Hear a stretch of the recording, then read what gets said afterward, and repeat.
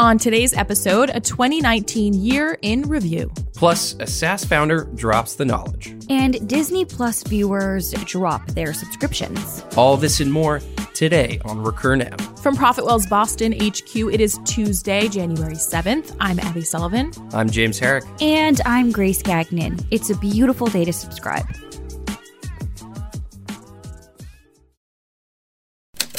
First up, your daily subscription digest.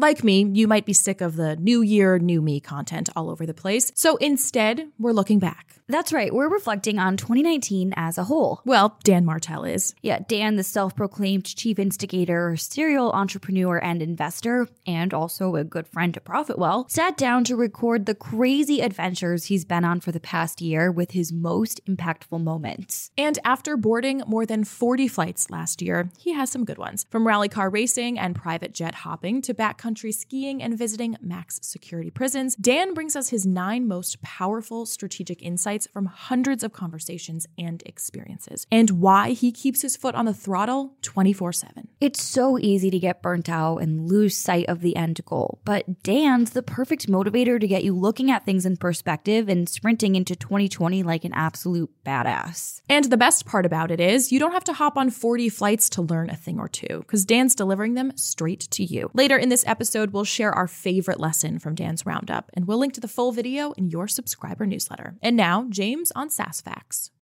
Austin Petersmith, CEO and founder of Capiche, a company aiming to end information asymmetry in business software, tweeted out an offer. 1 like equals 1 fun fact about SaaS pricing, he writes. So of course, we have our eyes on this one. He's got over 700 likes to date, and he's dropped some really good ones. Let's check them out. Software prices went up 62% on average over the past decade. That's 3 times faster than inflation. If you pay for Zoom rooms, you can get 1 free Zoom user per room, sometimes more. All you have to do is ask. Apparently, Slack charges a lower price per user for customers in India. And LinkedIn has a tricky tactic for keeping LinkedIn Premium members on lock. They switch the primary and secondary button on the confirmation page. So at a glance, you think you're performing the opposite action. And there's so much more here. It's the perfect distraction, both entertaining and enlightening. So we'll link to the thread in our subscriber newsletter. And now, we're hearing that Disney didn't plan its subscription channel launch very well. Baby Yoda may have taken over our worlds, but apparently lost us after debut. Disney has had so few original selections for the launch of its new platform, while Amazon Prime, Netflix, and Hulu all have robust original content that keeps customers interested. And apparently that's what people want. Viewers have taken to Twitter to voice their opinions, saying they're not interested in Disney Plus again until it's time for more Mandalorian. On the flip side, though, you could make this argument for any of the streaming platforms. Back in November, Forbes reported that Netflix could lose 25% of its subscribers in just 24 hours amid the Disney Plus launch. But a week later, reports proved that Netflix didn't lose the masses to Disney's drop. I think we need to give this one more time. I'm keeping my faith in Disney and its future of original content, as well as the tried and true classics that keep us coming back. But what do you think about this one? Are you a Disney diehard, a Hulu fanatic, a Netflix loyal? The future could be bright for all of them, or the streaming battles could rage on. But I want your input. Our pricing pros have touched on this one before, but I know we have streaming savants out there with intel to chime in. So send me a note at abby@recurnow.com and let's talk TV. And that's it for your January 7th subscription news. Up next, Dan Martell on valuable lessons learned in 2019. Hustle 2.0. In March, my buddy Jason coordinated with this woman called Kat Hoke, who put together an event at a prison, at a jail, just north of LA. And it is a max penitentiary. The inmates there are doing, for many of them, 10, 15 life in prison.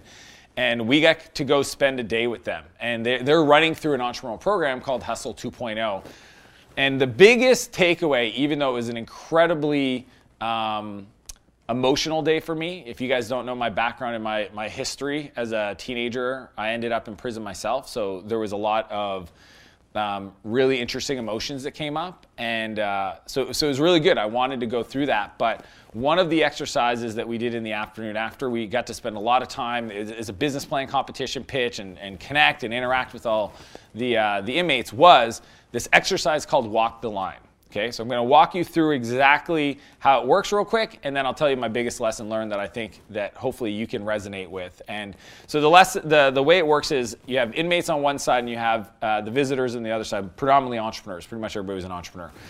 So you have two lines, and what she does is she says, if you've ever done this or if this ever happened to you, I want you to walk to the line. So there's two lines and then there's lines in the center and everybody walks to it.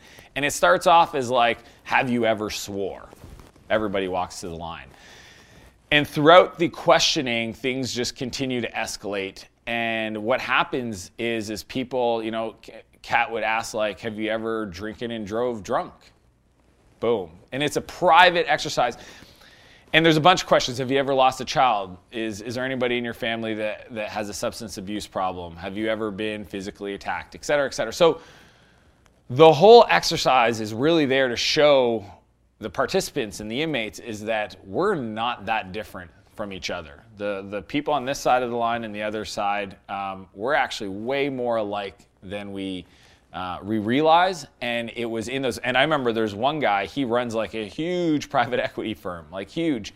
And some of the questions, everybody had to be super honest, and it was 100% off the record, but it was just this incredible experience of people coming together. And I connected with the person in front of me. She really encouraged us to keep eye contact and not pass judgment, obviously. And it was one of the most transformational experiences. And the biggest lesson that I want to share with you guys is just that we are way more similar to people that we think are different than us than we actually believe. And that process, that experience, that day really shaped my life.